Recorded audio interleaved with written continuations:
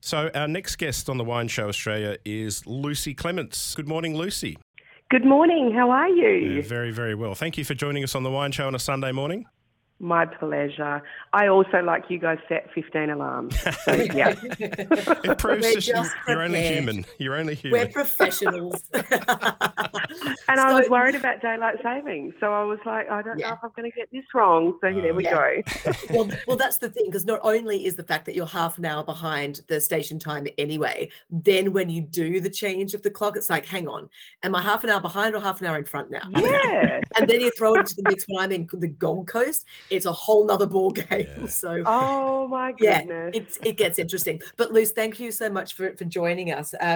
You are a very well connected young lady in this wine industry, and so there are quite a few things we want to touch on today. And I'd love you to start with telling us your story of how you got into the industry in the first place, and maybe just touch on a few of your career highlights, including, of course, Accolade Wines, because you and I actually, even though we haven't met in person, we've both worked there. So how about we start with that, and we'll touch on our Vintellect a bit later.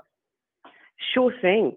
So I had a kind of cute story of how I got into wine, which is fun. I'm from the Barossa originally, and don't live there now, but from the Barossa, and I did a glass washing cash job at St. Hallett when I was probably 16 years old. Nice. With a group of girlfriends. Yeah, the dishwashers were not keeping up. It was the Barossa Gourmet Weekend.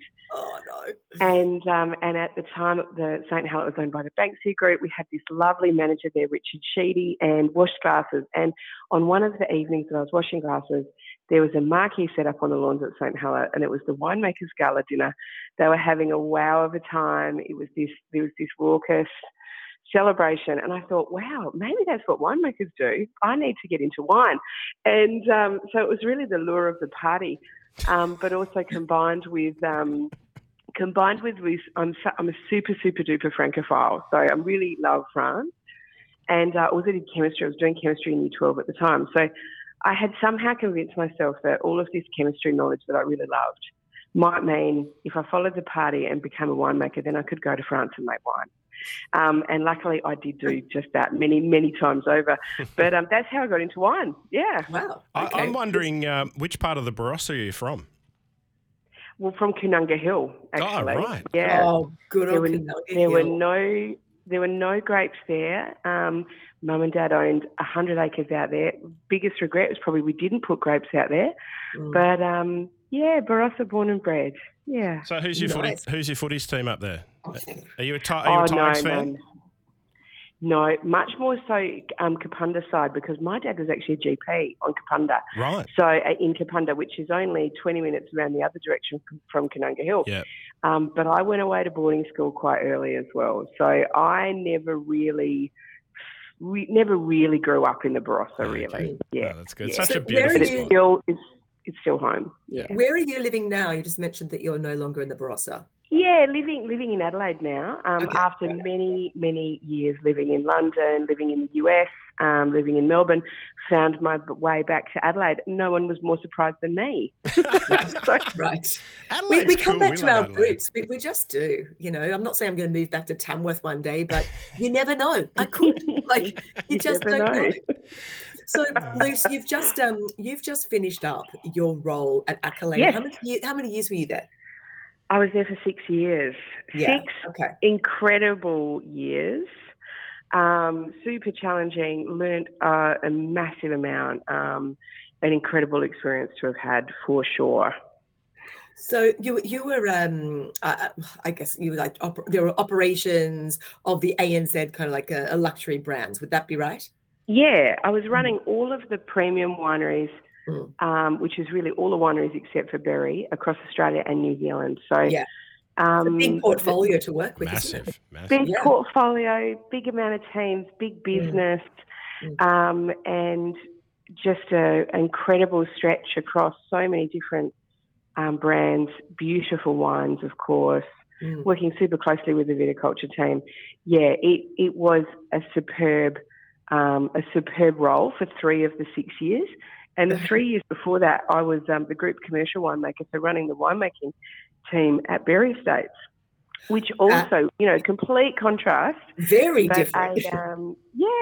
And actually it was really good for me because that's not my background at all in commercial winemaking, but it was incredible to learn how to run a winery that's really just that big and make world-class standard wine on an incredibly large scale.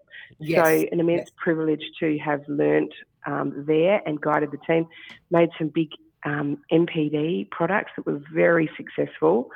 And, it was just an amazing experience being out there as well. Lucy, can you just explain to our listeners the difference between the scale of something like Berry, which is enormous, and, something they might know, and so let's not even talk about Accolade. Let's talk about St. Hallett versus Berry, right? So Berry is massive. Yeah, good call. Yeah, I just think it'd be good for them to understand the scale. So in the wine making world, we'll talk about tonnes through the weighbridge. Yep. So by contrast, Berry is about 200,000 tonnes on average. Yes. And St. Hallett is about 4,000 tonnes on average.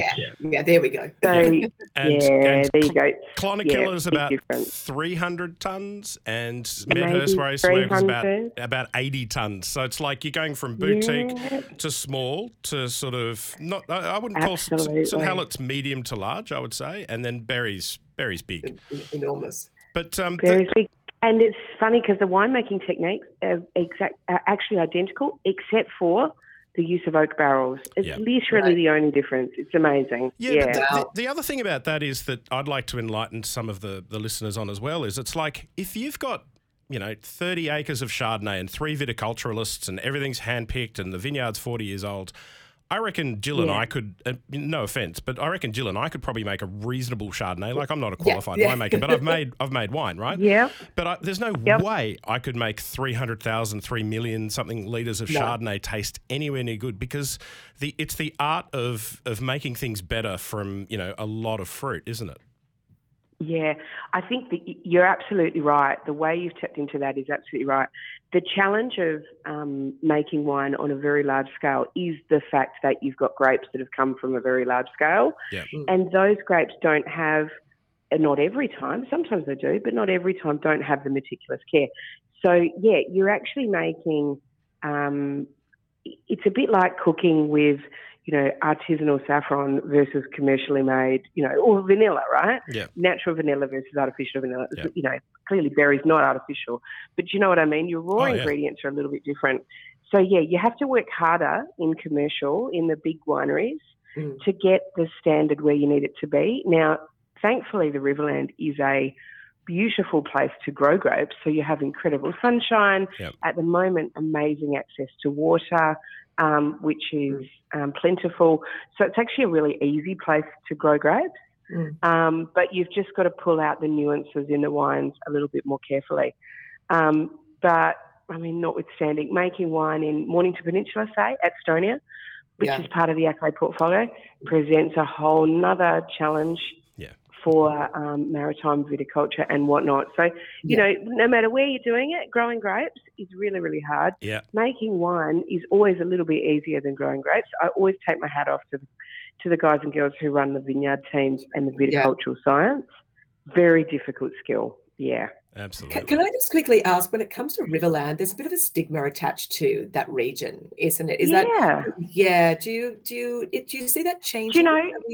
Yeah, it's a really funny one, and it's actually a little bit of an Australianism that we sort of turn our noses up at the Riverland and the royal we, that being, because in other countries, and this is very lucky when I was a buyer for the best part of 10 years to travel around the world 100 times over and go to wine regions making inexpensive wine, just like the Riverland, and actually Australia is probably more negative towards its inland regions than you would see any other country being towards its inland or more mass-produced regions. So, for instance, in the south of France, as you know, we've got the Languedoc-Roussillon down there, and even Provence. Provence is an enormous wine-producing region. Sure is. Yeah. Absolutely enormous. And the wineries there, most of them are kind of like berry estates. Yeah. Really? It's mostly cooperative wineries.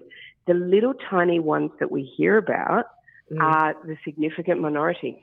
So, and the same in the Right. Languedoc, you've got beautiful village all over the place, and then you've got the majority of cooperatives, which are really big wineries made to produce fantastically priced wines because their overheads are so low.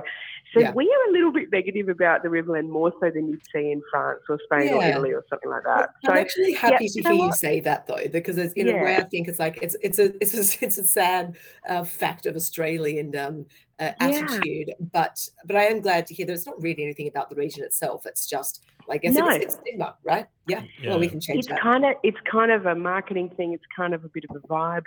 And funnily enough, when we host international buyers, international winemakers into the Riverland,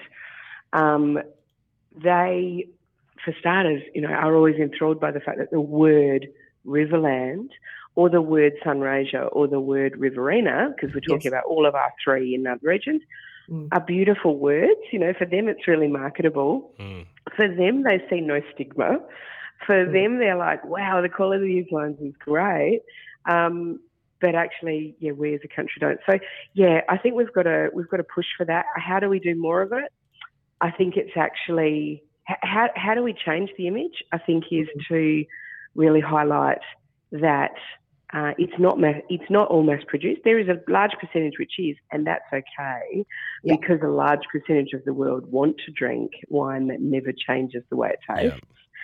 But then Ricatera would be a good example. Ricatera, right? Exactly. Like a small boutique-y kind of people that are doing great stuff, and there are a number of others. I sort of liken it to, it's a bit like La Mancha in Spain, and I work at Dan Murphy's, right? So the classic example would be people are happy to spend $10 on a Paul Mass Merlot from the Languedoc. Why aren't they spending $10 on a Riverland Merlot? Now you're right, it is about marketing and stuff. So right. Yeah, and I've met, and on the Paul Mass subject, that's such a good one.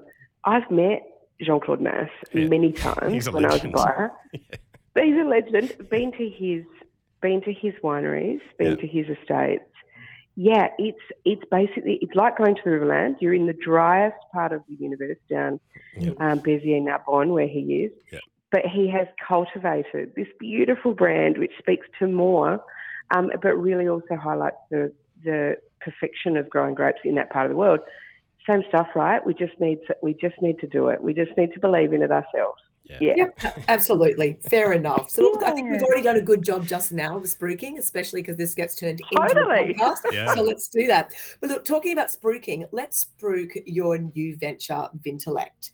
Tell us about it, what the philosophy is, and because this is very new. I mean, I'm sure you've been working on it for years, but you've literally just left Accolade in the last couple of weeks, right? Yeah. So I've had Vintellect up my sleeve for about 4 years, and it was an idea of how can I go out and sort of walk back into the international arena, which I really love, and do wear all of the hats that I've sort of gathered over the years, from advising in vineyards, which will always be a little bit less of what I do than others, but all the way from vineyard through to sales. So having combined my winemaking, which is where I'm classically trained as a winemaker from Adelaide University, through to the 10 years of buying, with running businesses, with my international connections, which is really just a lovely family of people that do run around the world in the same circles. And, I was able to bring it all into one banner as Vintellect. So really very humbling experience to start Vintellect, because I've had an overwhelming amount of work come in my direction. I have a long list of clients, and I was actually lying awake last night slightly concerned about how I'm actually going to do all of this work, which is a great problem to have, right? Yeah, absolutely. So Vintellect is all about growing wine businesses. So to start with, I'm a CEO for a wine business, which unfortunately I can't tell you who they are, but I'm a CEO, and I do that in a part-time capacity. Right. I have, which is a great honour as well to be in the role in the C-suite, in the role there, because that's a great, huge responsibility, but one that I take very seriously. I have international market development, international wine development, and opening doors through to the UK and the US, which are two of the markets that I know the best. Yeah. I'm doing some international wine brokering, which is quite fun. So sourcing for other people and finding exactly those wines that they're looking for. At this stage, more on the bulk end, but I think we'll get closer to the imported bottle end as well, right. Because that's kind of my bread and butter, because I did it for so long when I was a buyer. And then general advisory, which is lovely. You know, how do you sell to a retailer? You know, how do you put together a price strategy so that your wine will A, get onto the shelf, and B, will be promoted in the way that you think it should be, and actually just talking to people about what it means to get wine into a retailer and whatnot. So Vintellect is at the moment a bit of everything, but I think it will naturally focus more on the finishing off the portfolio from a winemaking point of view, right. and then taking it through to sales. So we're focusing on the back half. And actually, I've had some lovely reach outs from other women who are also running their own advisory firms, advisory practices, Great. which are focusing more on vineyards and winemaking. And actually, there are some really lovely connections there where we can work together. Joining the dots up nicely there. Exactly. If you've just joined us, you're listening to the Wine Show Australia. We've got Lucy Clements on the line. Lucy, I've had a text come through here from KR that says, "Hi, Jill and Richo. Can you please ask Lucy what her favourite wine was to make and what her favourite wine is to drink?" Oh, that's a good one. Pretty broad question, but gives you a lot of options there. Yeah, me too. To make. Favourite wine to make. Well, I'm going to give you two. The favourite wine to make, because it's so brilliantly terrifying, is actually to make high-end rosé, because you have to work so hard to get the colour right and to build texture, and you have to start with the most magnificent quality grapes. So high-end rosé is terrifying, but so much fun, because when you get it right, I just think rosé is one of the most beautiful drinks in the world. You know, it's so evocative of sunshine and summer and all those sort of things. But really the favourite to make, and it is what I did specialise in a lot when I was in winemaking pre my UK retail buying days, was sparkling wine, bottle fermented sparkling wine. And I did a vintage, 2007 vintage at Taittinger in Champagne as well. Cool. Very nice. Was very lucky to get that gig and learned a lot of what I know there. But, sparkling wine, again, terrifyingly difficult to do. Requires more patience than I really have.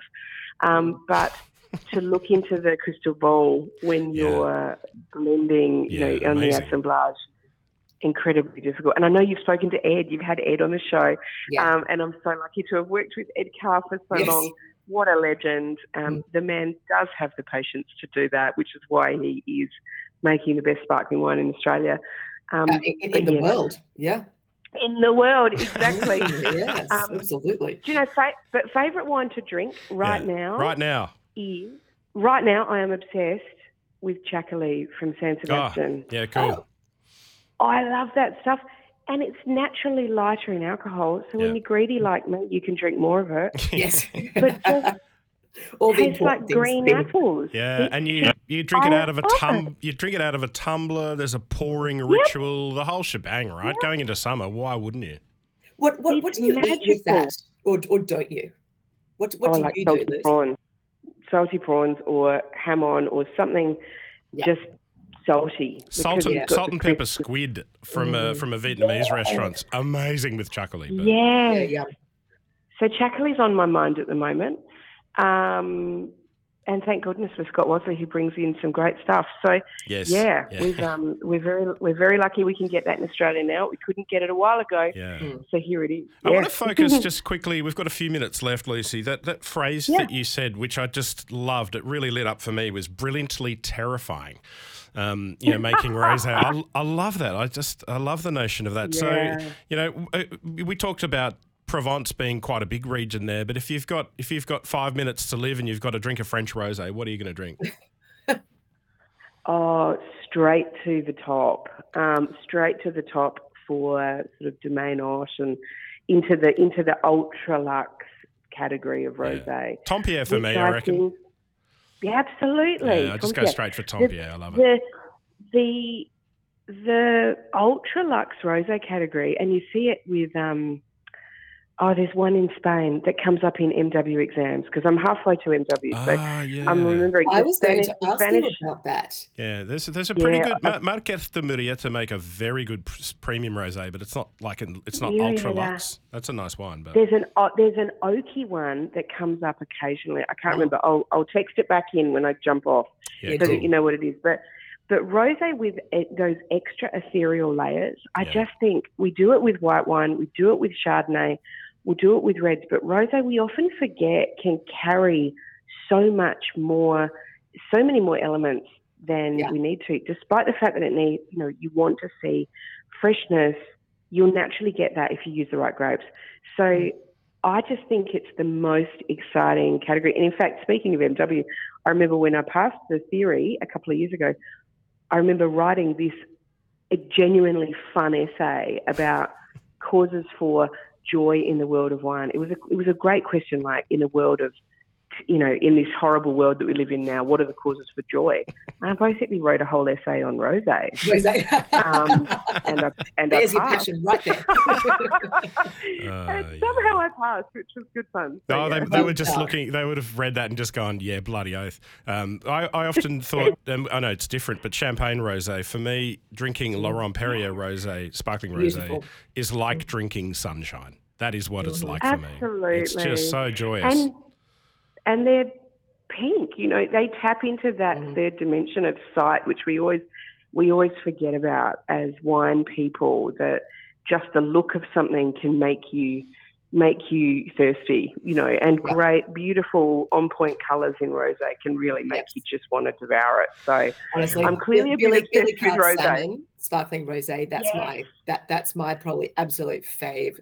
It's pretty special. I remember I was now, Lucy, you could relate to this with all the international travel. I used to work for Pernod Ricard winemakers as a brand ambassador in Europe, and I got a business upgrade. Yeah, it was good fun, but I got a business upgrade to first class once flying back from Europe, and I never drank on a plane because you get off in your work, and they're like, righto, do you want a glass of champagne, sir? And I was like, nah, not really. They're like, it's pretty good. Like, okay, what is it? 04 Dom Perignon Rosé. Yeah. I'm not turning that back. Served on Magnum. Served from Magnum. It's like, and you drank the whole Magnum. Well, I may have had one or two, Jill. I'm not. But the thing, after that, they started pulling out some even better wines after that. Yeah. So wow. You've got to drink on business or first class. You've got to be taking advantage of it. You're paying for it. Hey. I never paid for it. But I remember doing a trip down to South Africa when I was early as a buyer, and I did have a little bit too much to drink on the way back to London, and I vowed at that moment never to drink on a plane again. And do you know what? Annoyingly, 10 years later, I actually have kept that up. I have never had a drink on a plane since that moment. It is very different drinking in the air. It depends on what plane you're on, Jill, though. Yeah, and I'm not often in business class anymore, Once upon a time, business class all the way, baby. Not anymore, I'm sorry. Well, yeah. The Airbus A380, I think, one of them's got it's got a fully pressurised cabin, but it's also at 70% humidity. So, food tastes good and things, but the baller moment was having a shower on the plane. That was probably the best. A shower could just be so fun. Probably the best moment of my life. I totally won that, hands down. Yeah. Sadly, we have come to the end of our time this morning, but thank you so much, Lucy Clements, for joining us on the Wine Show Australia. Thank you so much for having me. What a privilege.